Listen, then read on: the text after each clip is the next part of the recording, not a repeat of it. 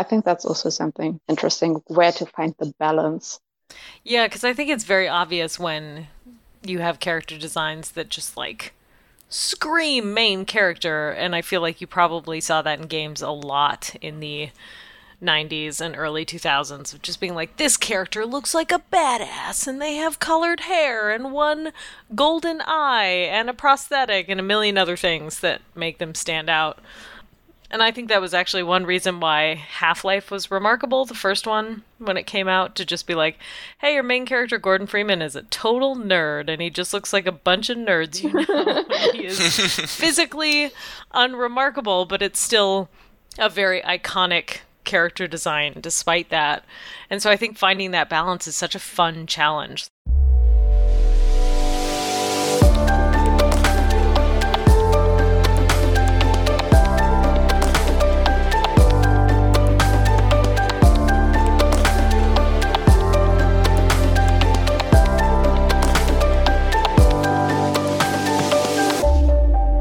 Welcome to Wordcasting, where we discuss real made-up things.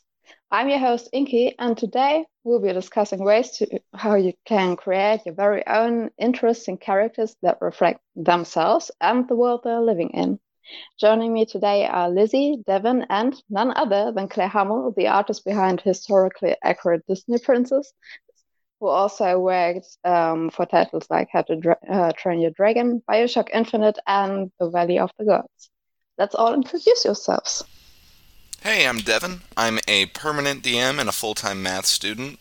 I'm also an aspiring writer, and it's great to be here. Nice. I'm Lizzie. I'm a layout designer and moderator for Role Building Magazine, and I'm also a tabletop gamer. So I also play in games and I create characters to play as. And hi, I'm Claire Hummel. I'm a concept artist and art director in video games, and I've been in it for over a decade now, which is a little terrifying to say. I've worked at Xbox, Irrational, HBO, Interactive, and I'm currently at Valve. And I most recently shipped Half-Life Alyx. If you have VR, you should check it out. I know not many people do. Oh yeah, happy to have you all here. Maybe to delve into the topic a bit, what is a character design that struck out to you just from anything that you know of, random? Oh man, so many. I know that. I mean, literally any of the character designs in Prince of Egypt, but specifically the Queen Mother in Prince of Egypt is one that has really stuck with me. It's a really appealing design with some amazing shape language, and I think every single ancient Egyptian woman I've drawn in my life has always pointed back to that design, since it's so striking. Um, yeah.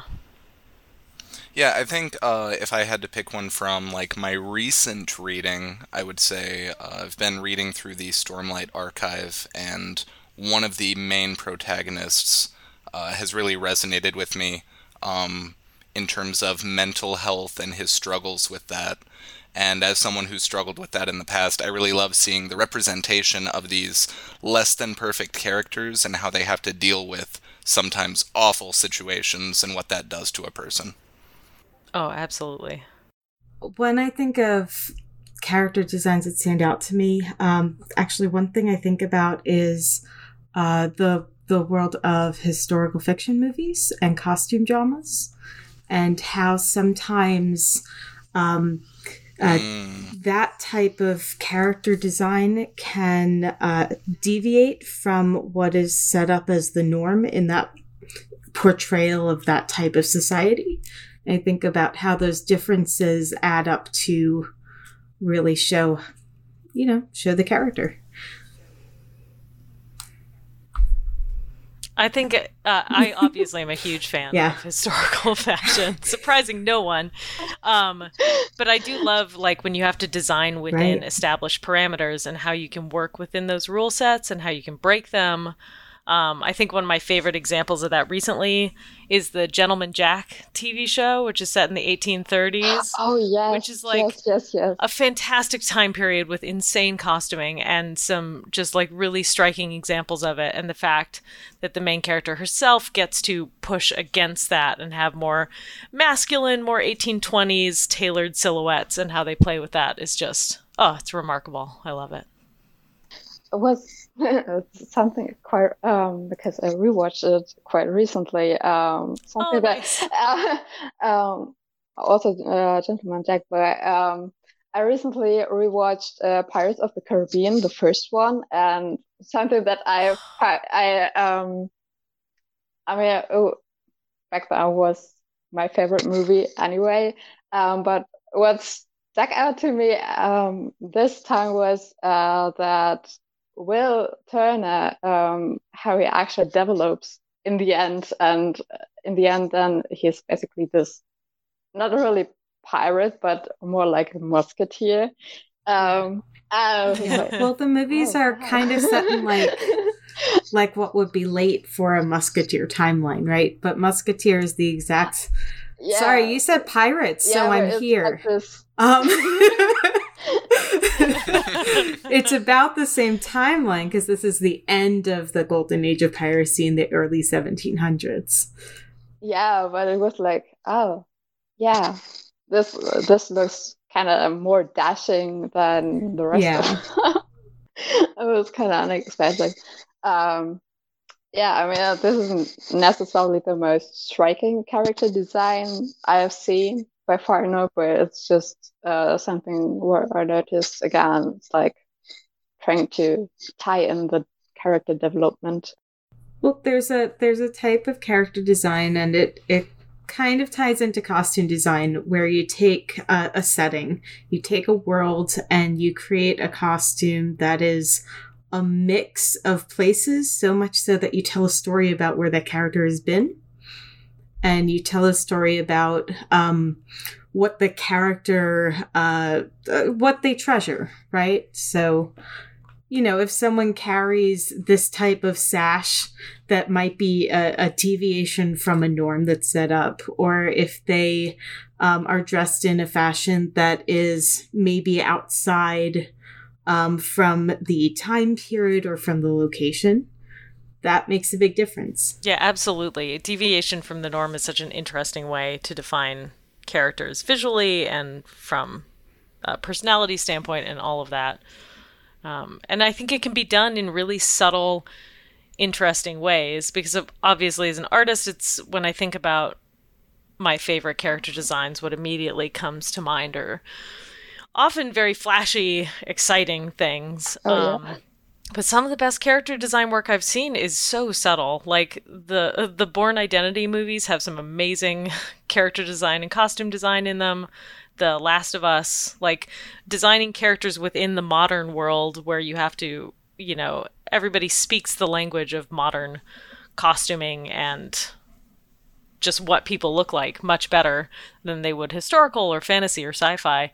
And you can make the most subtle changes to how a character carries themselves or how they act or how their clothes are dirty, and it can make a huge difference. It's really remarkable. And having a character with clean clothes means something in a world where no one else does, right? Yes. Like yeah, absolutely.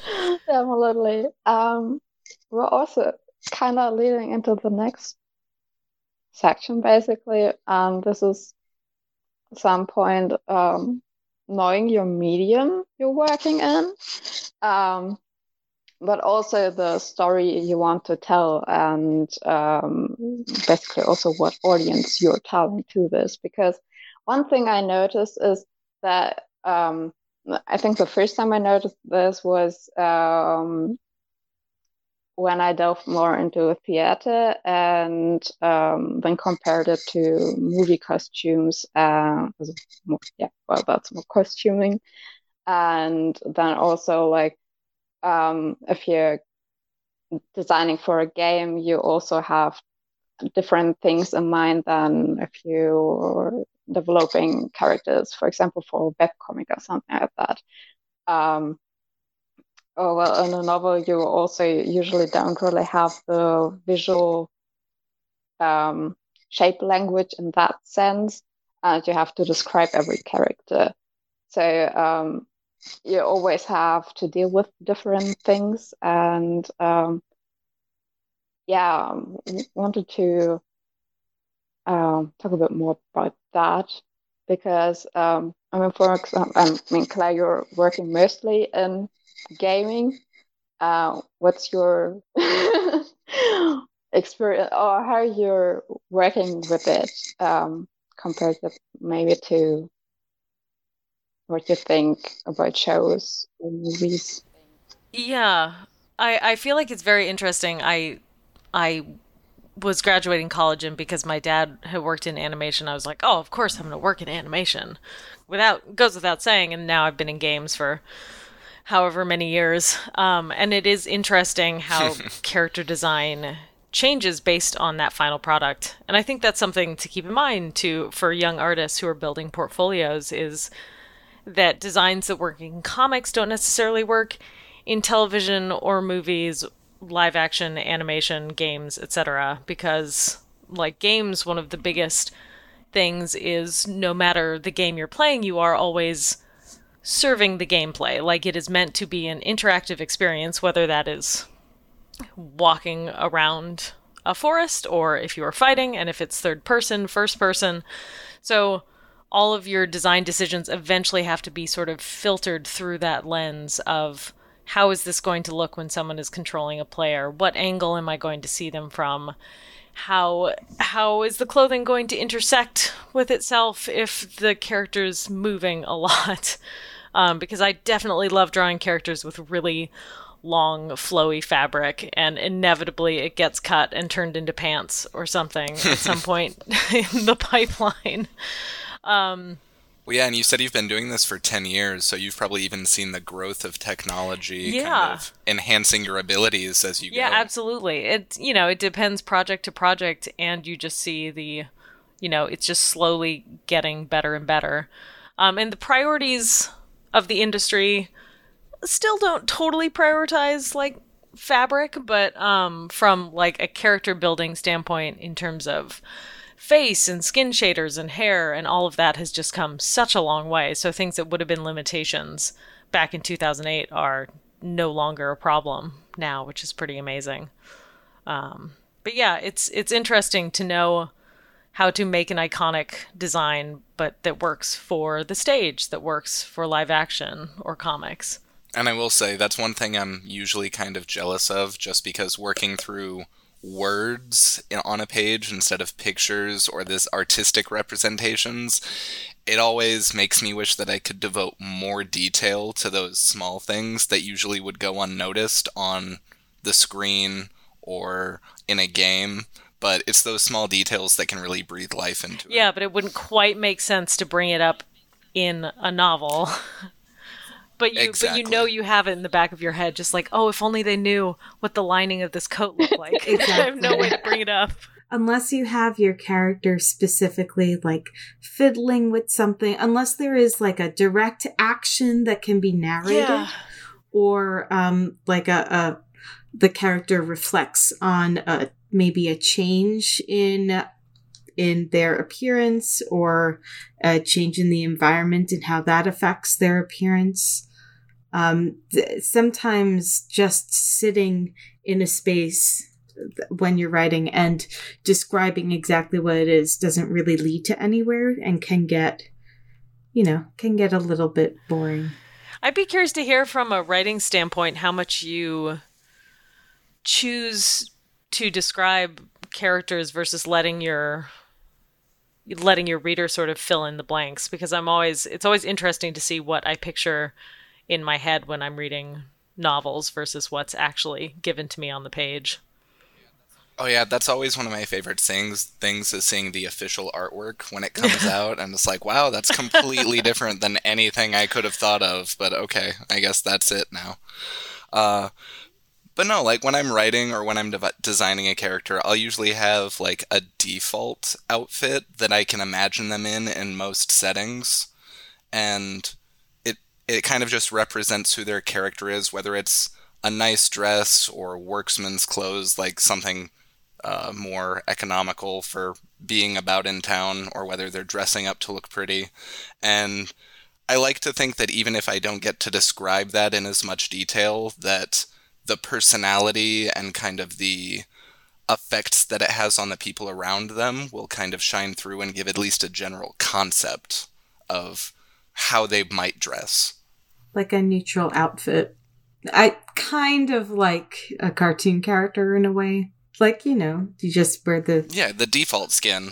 Default, yes. Unless there's a notation, that's... That's a good word, yeah. That's where we're at. Yes, yeah, and I'm kind of struggling. I'm working on a comic, so I always do the illustrations that are quite elaborate, and it's like, no, you won't draw it in every panel like that. It's kind of an issue because I love the more detail or pseudo details. But yeah, it's all different, and it's really interesting. Also, I think what I also noticed is the difference in what story you want to tell in the different media.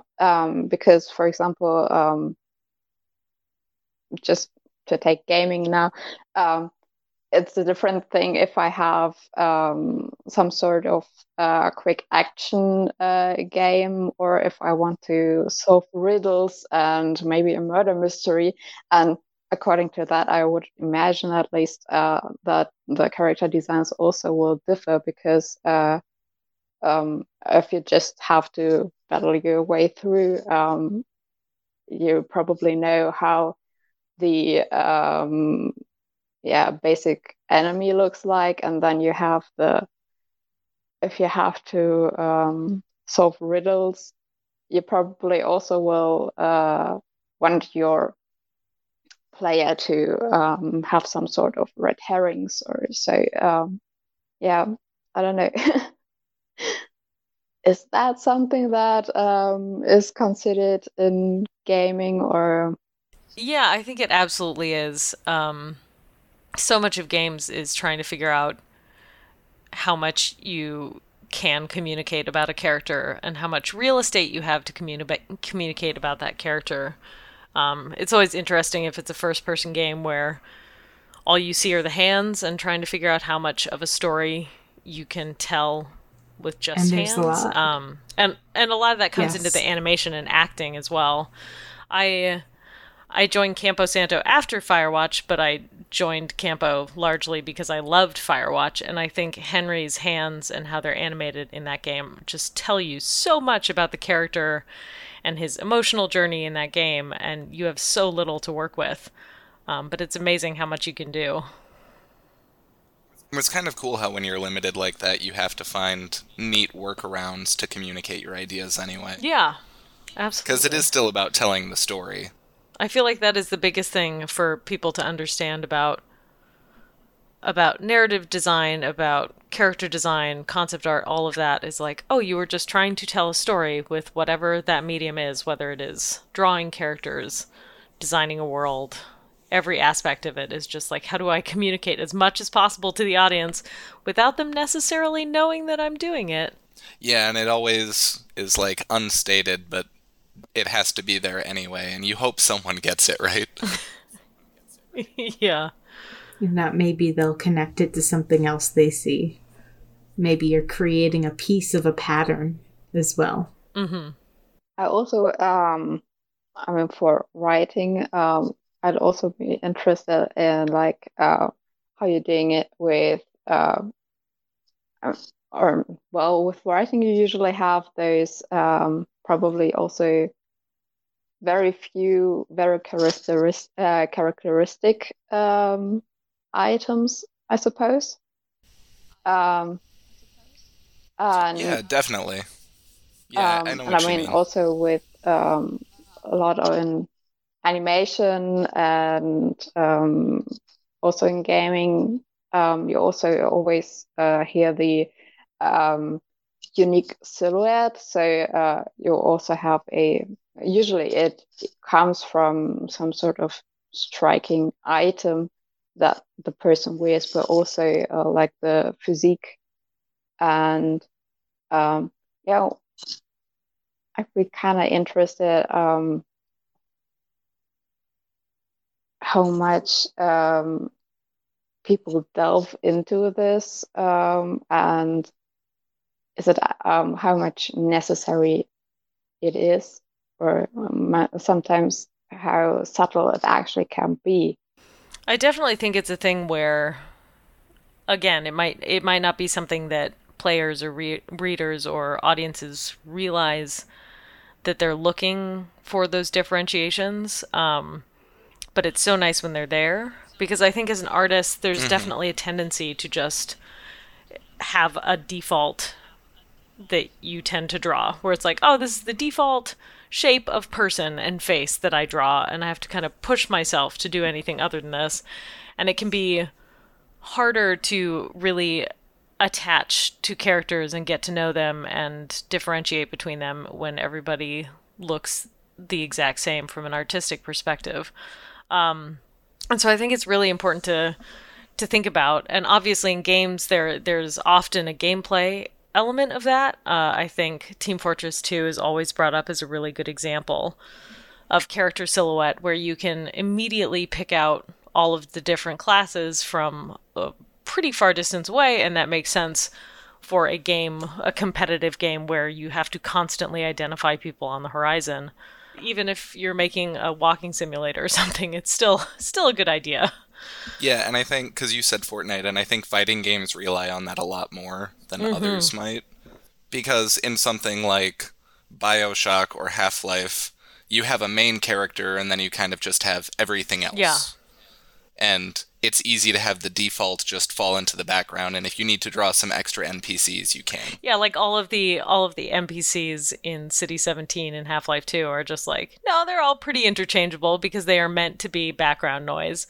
And then the moment you have like Combine soldiers, it's like, oh, they have to have different shapes. You have to be able to pick them out because they are important. Right, and then if we look at fighting games like Fortnite or even Super Smash Brothers, like, absolutely, they're all very unique to the point where if you see even a shadow, you're like, I can probably tell who that is and what's about to happen. Yeah. They're also, although this isn't limited to exaggeration and cartooning, they're also more of a cartoon feel than realism when it comes down to it. Yeah, I feel like it's... I'm very impressed when I see really varied silhouette in photorealistic work or live action film, because it's so much harder. Agreed. I will always cite Aiko Ishioka's costume design work in The Fall.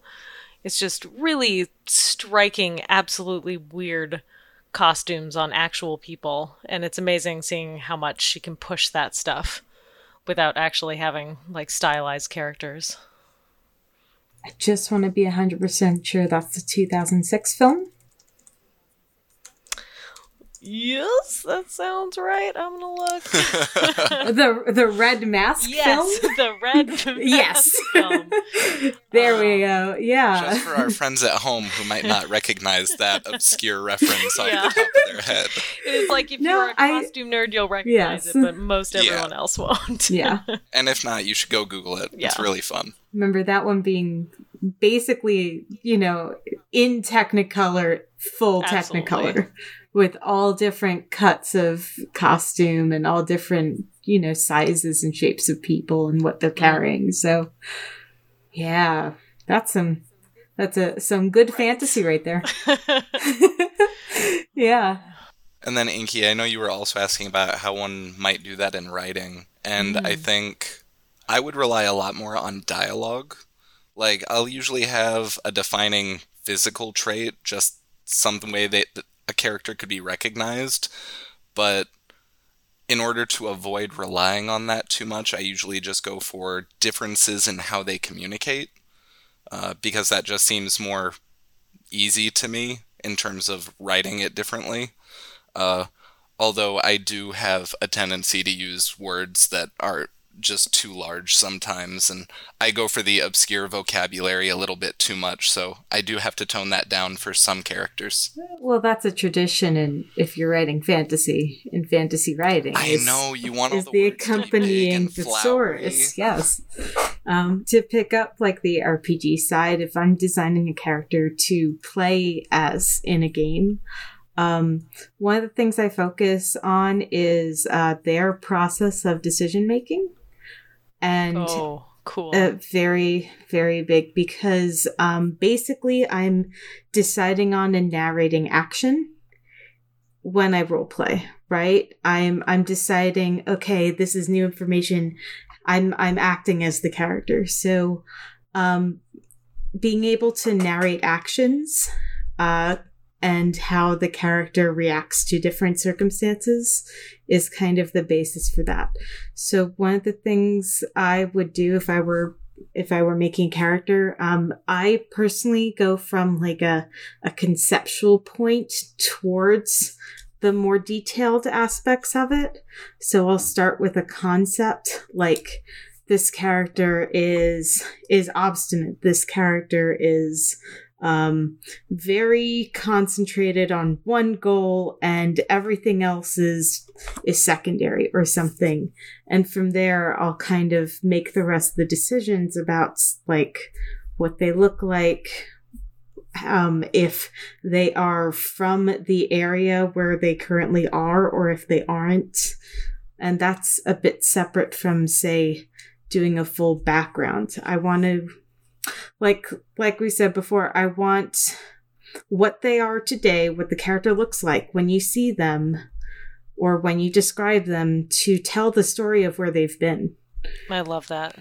Yeah, and I think that's one of those things that we can probably take for granted, but it's a lot harder to do than it seems like it should be. Yeah. I mean, for me, it is oftentimes that it's more like I mean, visually, it's often that I tend to have maybe 2 or 3 iterations, and then I'm kind of there. If I'm going for the physical, well, pure physique, nothing like clothing or something like that, just pure physique. But like for character traits and stuff, like it's often like I get to know the character, like how you get to know people, if that makes sense. So it's like, yeah, maybe you pick something up like, oh, they like tea instead of coffee, or they read newspapers every morning or something like that, because you kind of notice it, but you don't necessarily need to know that their 5th grandfather on the mother's side is, I don't know, who was Smith or something like that. So yeah, I don't know. I think that sometimes also helps to I don't know, to at least for writing characters, to get them more organically, at least to me sometimes. So 2 things. One, I definitely, for doing that, suggest finding any number of like character questionnaires. You don't have to fill it out item by item, but it gives you an idea of what things to look for, what questions to ask when making a character, right? Yeah, and it tells you what's important. Exactly. And it also gives you more points of deviation from yourself, right? It makes sure that you're creating a variety that isn't just every character being a reflection of you. And I think that's something that can be very important. I feel like I'm especially terrible about that in tabletop games. Just like, I'm going to play me. It's a rogue that looks like me. Looks and acts like me, or they look different, but they're... And they're cool. Me, but if I was cool, is really the definition of so many of my characters. And there's nothing wrong with that one. Sometimes we all just want to feel a little cooler about ourselves. Yeah, we've all been there. I don't know, I'm pretty awesome.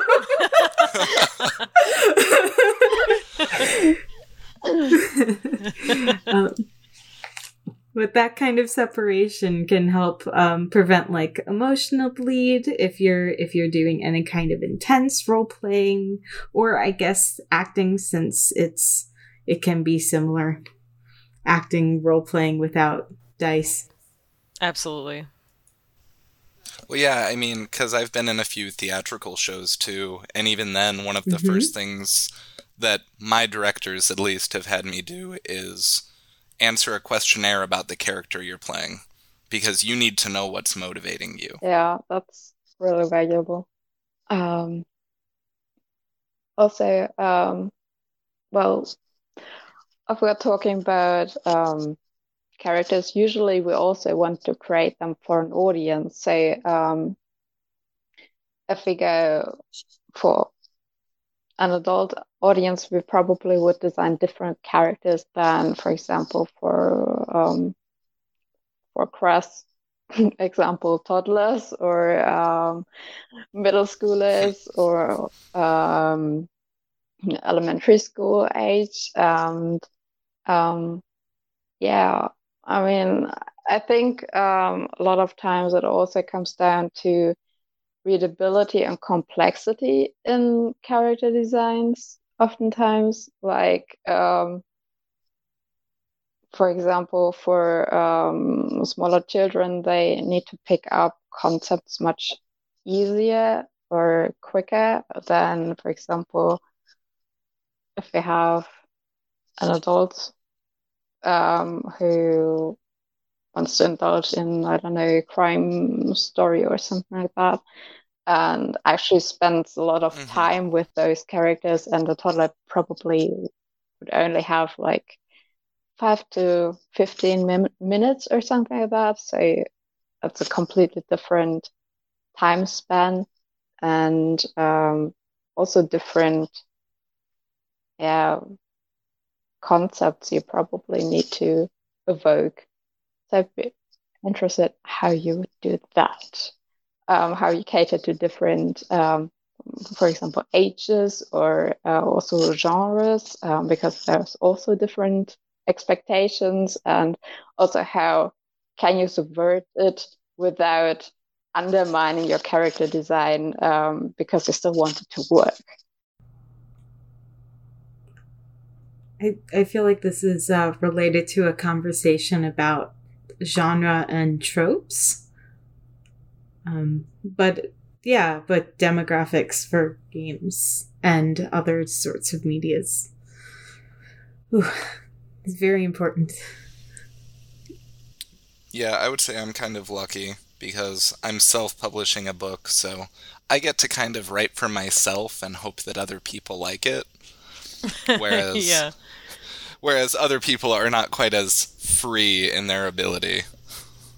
Well, I mean, technically, as if you're writing an RPG or a campaign for an RPG or something, I guess your audience would be your players, but there's a certain amount of a good amount of overlap between that and novel writing when it comes to characters, not when it comes to method of storytelling. Yeah, I definitely feel like there are certain expectations when you're working with different audiences, and some of them are good expectations and some of them are limiting. I think the point that was made earlier about just, when you were making media for kids, it's probably your character designs and your characters themselves might be like a little less complex and nuanced in ways that might not make sense to people who've only been on the earth for 8 years or something.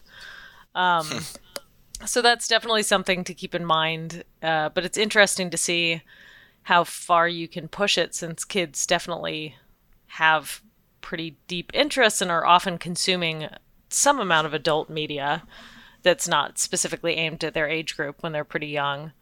And also you just have the restrictions put on you in terms of content and what people think is appropriate for kids, which is a whole other can of worms to crack open. But I think the main thing about about designing characters or even just designing stories for kids is understanding the lack of context that adult audiences would theoretically have. I know I mentioned just like historical stuff earlier, but I mean kids aren't really going to know, why it's cool that a film noir main character wears this kind of color instead of all black or something. Like, that's not quite something to pick up on. At the other side of it, you do have lots of kids' TV shows and movies really being a good deep dive into genres and tropes and even breaking down a lot of them. Yeah, absolutely. It is interesting to think about what can is there added depth? Can you have levels of depth that kids won't necessarily pick up on, but it doesn't matter if they don't pick up on it, versus are you wasting time adding depth to this piece of children's media? I think one of the best example I could think of for that would be like the Pixar's movies in the early 2000s, like Shrek, where DreamWorks. Shrek is not Pixar, no, but whoops. Shrek was DreamWorks. But how we have all of this adult humor laid in, but it's played off in such a way that the kids won't notice it. It's there for the parents who have to take them to the movies. Yeah, I did. There were a lot of layers of Shrek that I did not pick up on as a kid. I don't think any of us. No.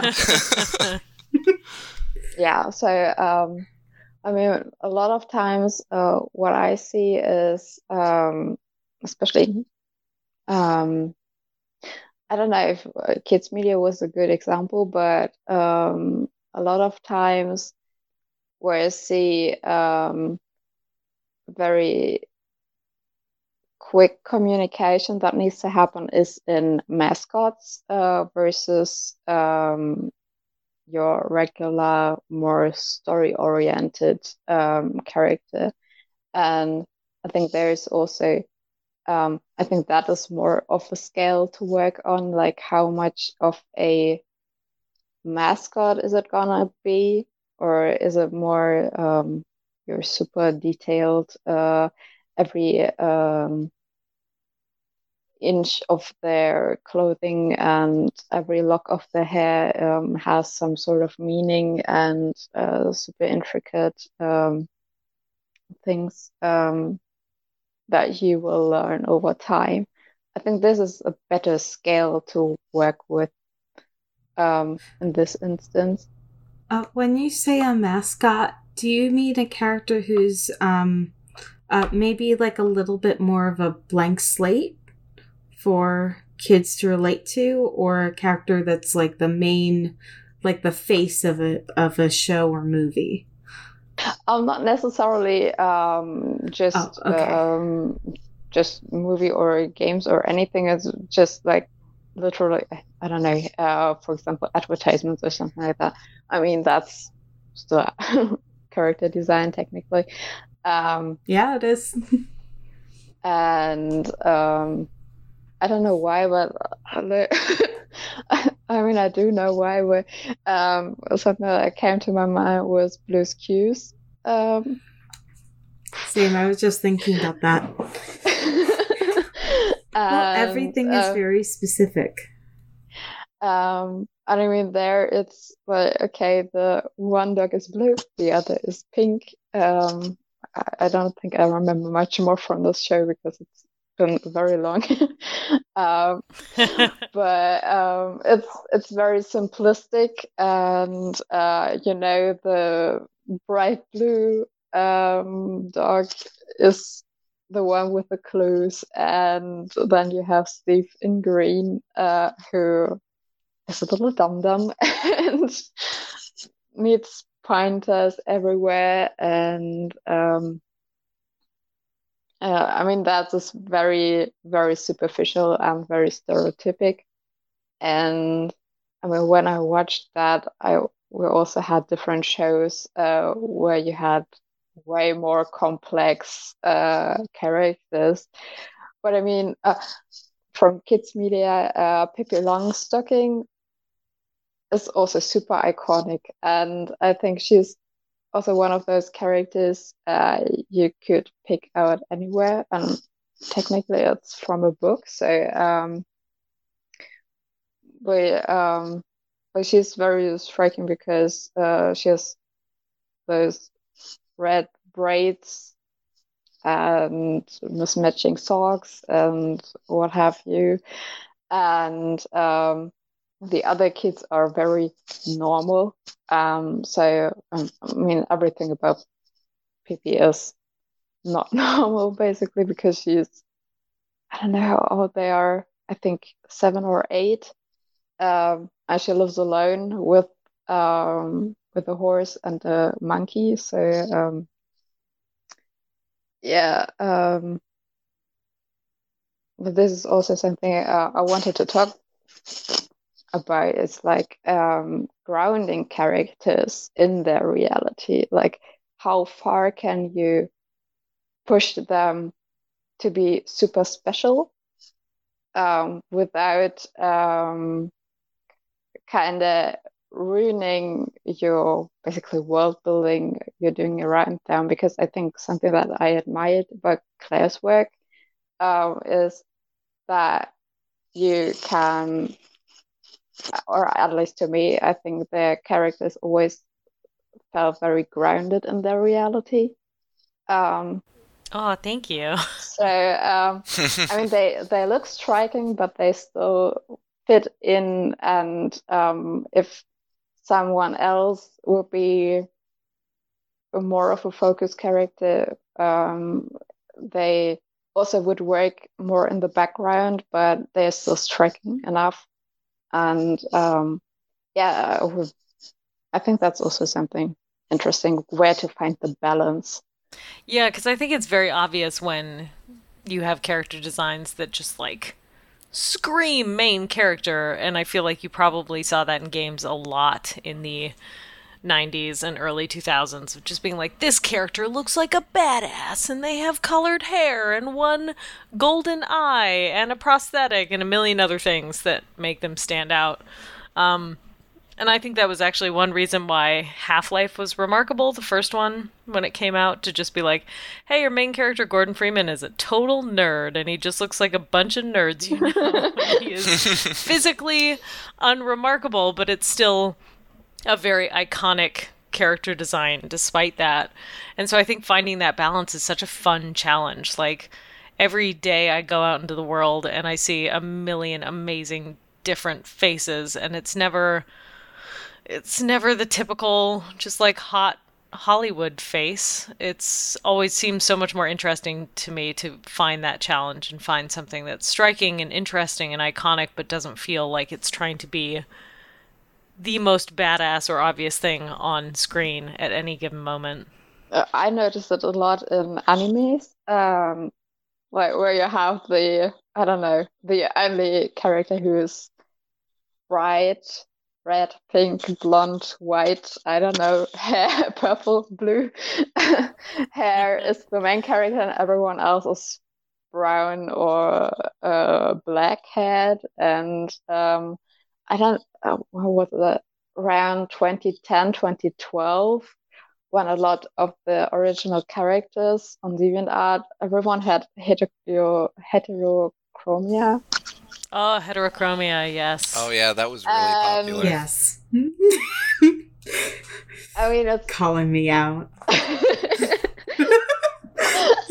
This definitely came out for me during my Lion King fan art phase in late middle school and early high school, where it's just like all of my lion OCs, and I'd be like, well, this one has a mane with braids in it, has a scar over his eye, and he has a pattern across his body, and he's purple and he's pink, and it was just...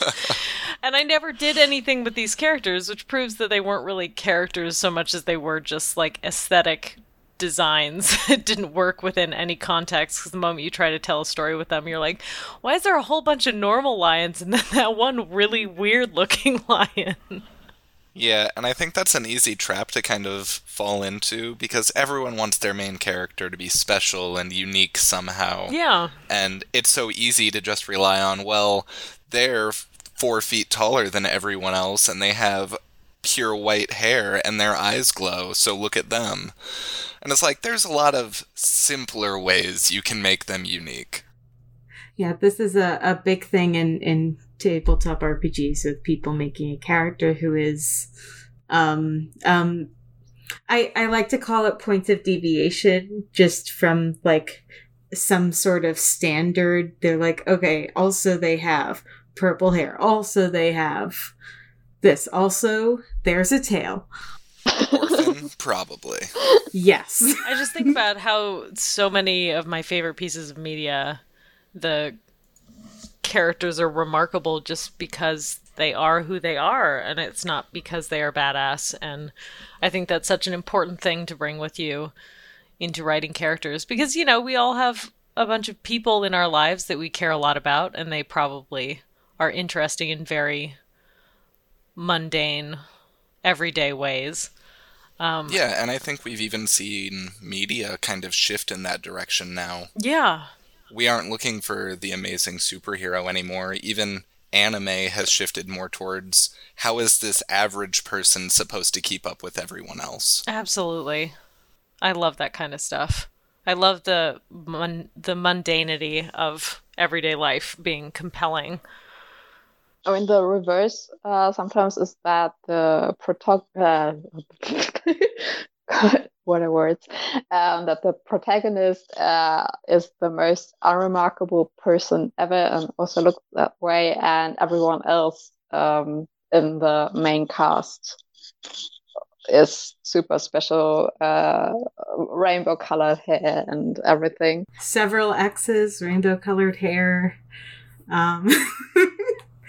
A bit of a Scott Pilgrim situation. Devil, bat wings, what have you? Yeah, I think they're. Well, I like character designs that are like, okay, here's a person. It's the main character because the story is interesting, but we also could shift to that character and they could easily fall into the background and they wouldn't stick out like a sore thumb. So I think this is something maybe kind of extremer, but I think for me it works quite well. And I mean, again, for games, you probably also have the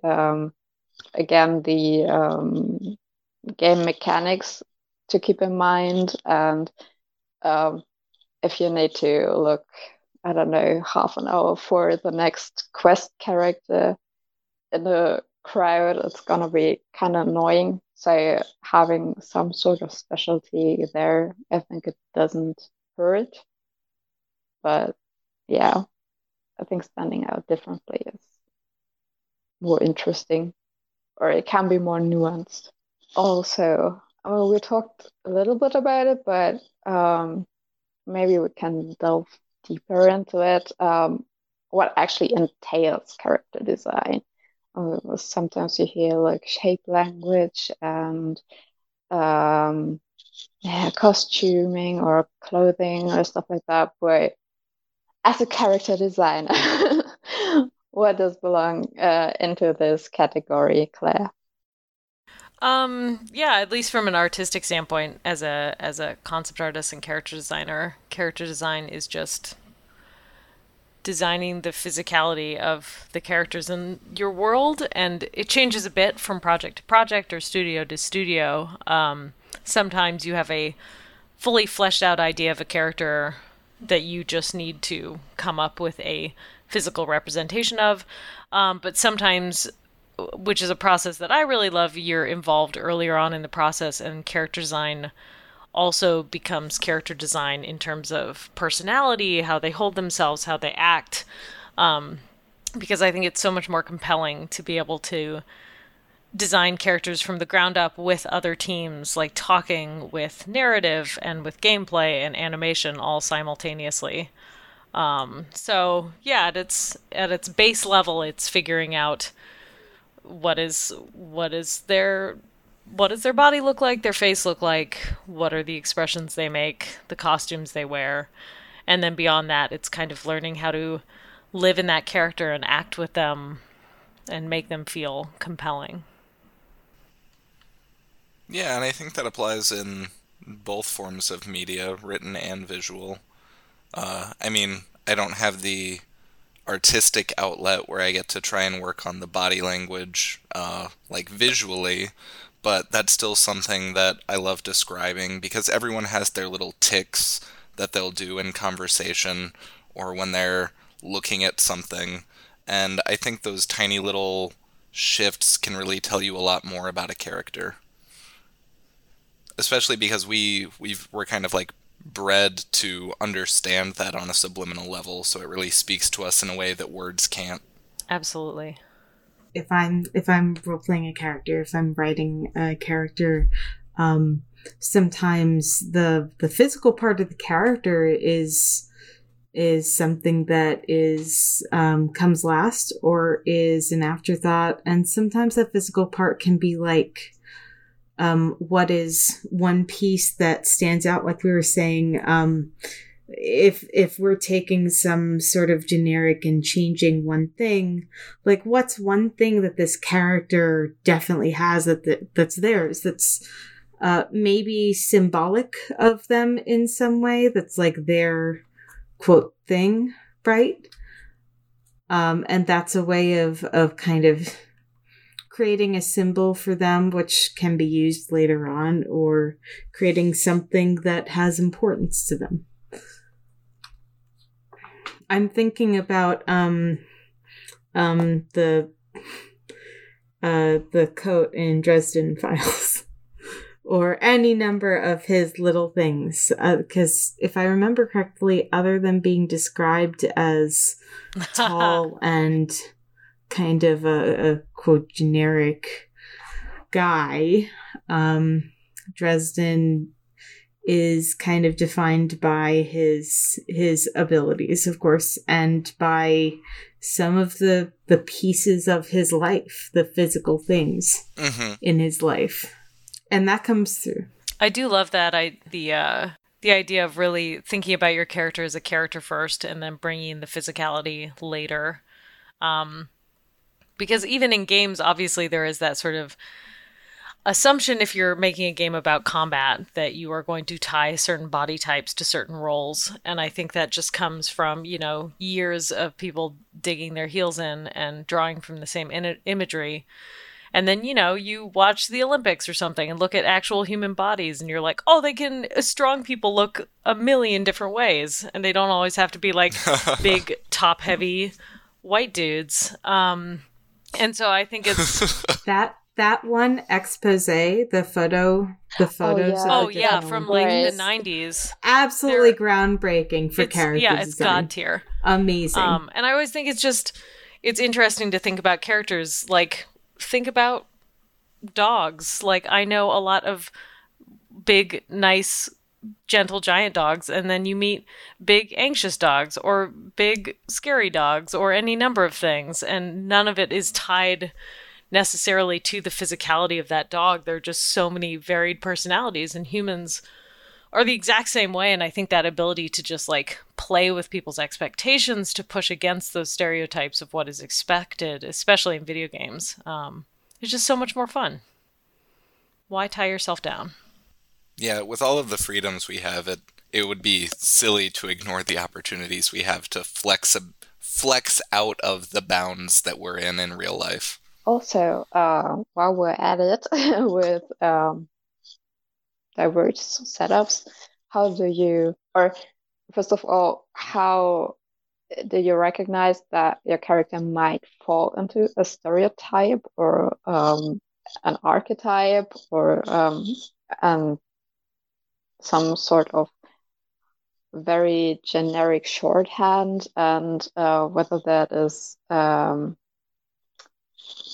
fortunate or maybe not so fortunate. I think from personal experience, I can say that so much of it comes from just research and expanding the media you're consuming.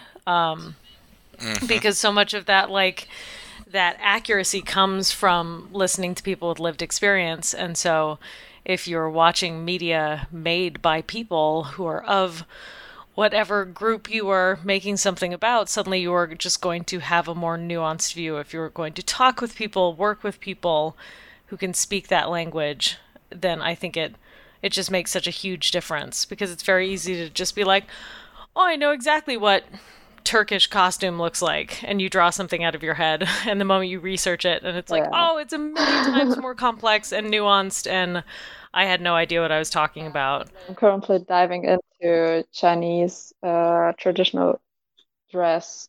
It's insane. Chinese traditional dress, because I mean, you obviously, don't know just where like to start and where to end. Like dozens of different time periods, periods. and it's made up of like a million different cultures within China. It's amazing. It's so diverse and super interesting. Also, how I mean, the Hanfu isn't actually quite Han, and super interesting. And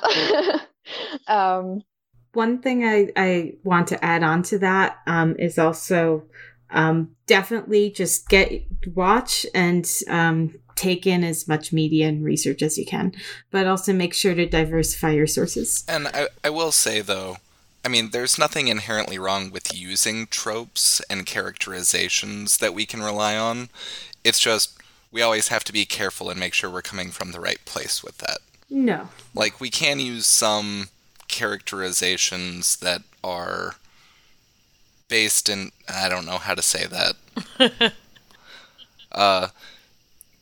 Yeah, I don't know. I'm just gonna not touch it. I feel like tropes aren't innately bad, but if you do get into, if you start to edge into harmful stereotypes or just archetypes. Right, just there's a big difference between a trope and the stereotype and how harmful they are. Absolutely. Yeah, all of storytelling is tropes, so can't get away from it. Also, I mean, archetypes, for example, and I mean, I think tropes and also stereotypes in a different way count also into it. For example, if you are designing a whole group of characters, I mean, you probably will have the big guy, the smart guy, the heart, the hero, the lancer. Yeah, and there's nothing wrong with having a wise old man hanging around. Yeah, also, you want them to somehow deviate within the group, so someone will have the role eventually in some way, but can also make it more interesting and maybe not go for the big guy, but the big girl, for example. And because I think I don't see a lot of very big or muscly and also space consuming female characters, or not that much. Yeah, we need bigger women and smaller men. Please. I mean, 1,000% agree. Oh yeah, no, that was completely serious. But yeah, if you design a group or a set of characters, how do you make them also belong together without undermining their individuality and their personal striking character design? I think that's honestly just something that you as a creator have to keep in mind throughout the process. And especially for me, if I'm writing large blocks of dialogue all in one sitting, it's really easy for all of my different dialects that these people are using to just blend into one hodgepodge after a while. And I have to consciously focus on making sure that each character's voice is coming through in a unique and recognizable way. And it's so easy to just step back and let it all blur together, but it's something that a creator has to work actively on. Yeah, I think that's a great way to put it, that you just make it a part of your process. I don't think I mean, I guess, yeah, my process for designing groups of people is I just start drawing them next to each other. And then suddenly I'm just like, this doesn't feel right. And I can't quite put my finger on it. So I'm going to keep working on it, I guess. And it definitely makes you see the same thing happens visually, where suddenly I'll put a bunch of characters next to each other, and I'm like, "Huh? Oh no! I drew them all the exact same height. I need to realize start." they're all twins. Yeah, exactly. One of the ways that film does this pretty often is by having similar elements between costumes. I'm thinking like of Bridgerton comes to mind, where the different families basically have their own color palettes. Oh yeah. And it's easy at a glance, right? Especially when it's possible that some people might not be able to recognize between some of the characters, which is fine because there are many characters in that show. One thing I also think about is if everyone as part of a group has been through a certain type of experience in some way, or is in a certain separate, say, piece of society than others. Like if you have a group of people who are, I'm thinking of Shadow and Bone having characters who are specifically like the low end of society. And how does their look? How are they made different? What signifies that they are different and what signifies that they are together as a group? Or like a group film like Ocean's 11 or something, where you have a bunch of people who are all kind of dressed sort of nicely, but in their own kind of way. But that's very separate from the environments where they're hanging out with people who are dressed separately, act separately, are on different sides of a table or similar settings. I think that is very interesting, designing as... I love that idea of like designing as a group in contrast to other groups in the same story is a really fun challenge.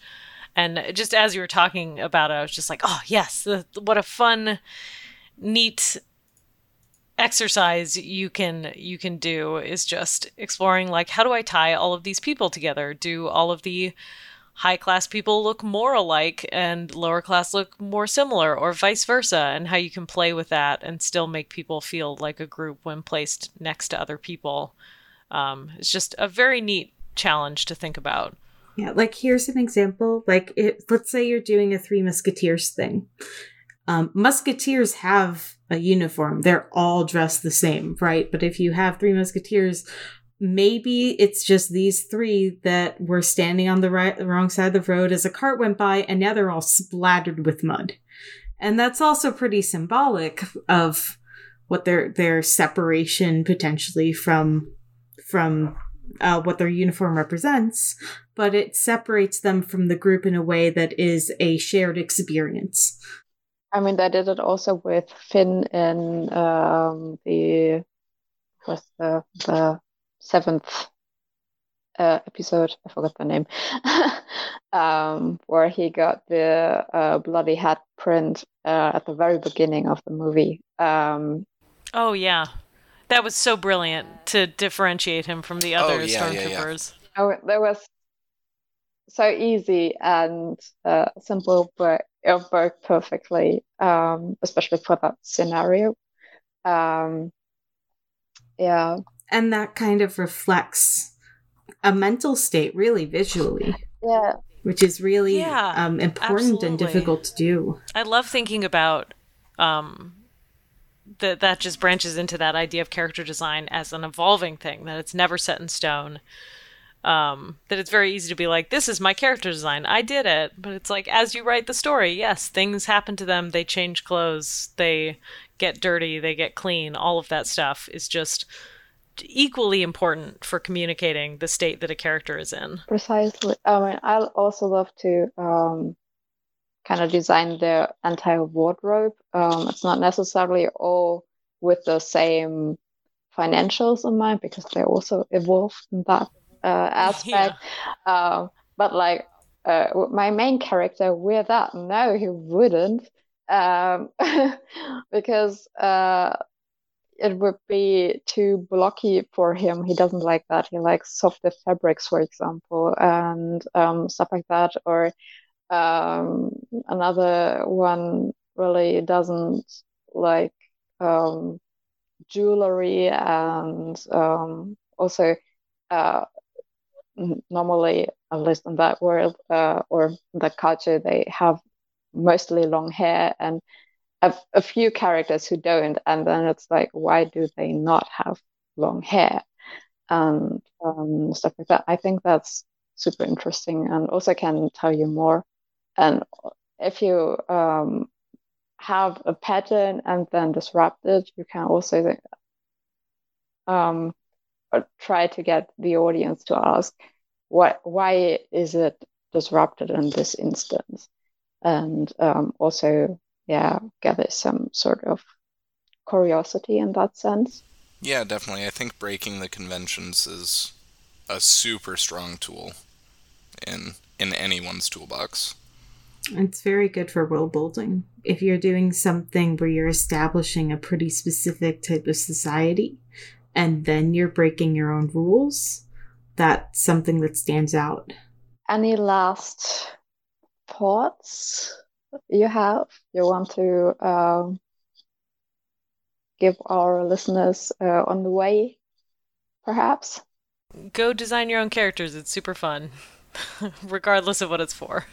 Yeah, I will agree. Like, if you have some free time, if you've ever thought about writing or drawing or anything, just go make your own characters and see what you can come up with. Like, defy expectations, create something unique, or create something that's completely similar to other stuff and try and put your own twist on it. Yeah, speaking as someone who loves both, like, really unique new media, and then I will love to watch something that just totally leans into tropes and is really pulpy, but does something, like, slightly different with it. There are just so many interesting ways to have fun with that stuff. I'm going to be thinking a lot about how much we spoke about the norm versus the deviation, because that's an angle I didn't think I really saw before or put into words. So that's what I'm going to be looking for now.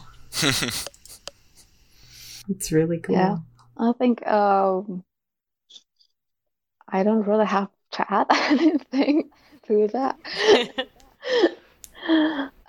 So yeah, thank you all for being here. It was a real nice chat for me. And if you want to plug yourself, now's the chance. Yeah, thank you so much for doing this. This was a blast. This is Claire.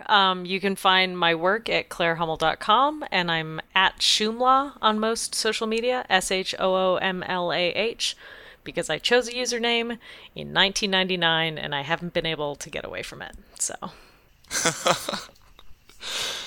Alright, and I am Devin, signing off. Claire, it was really great to talk to you today.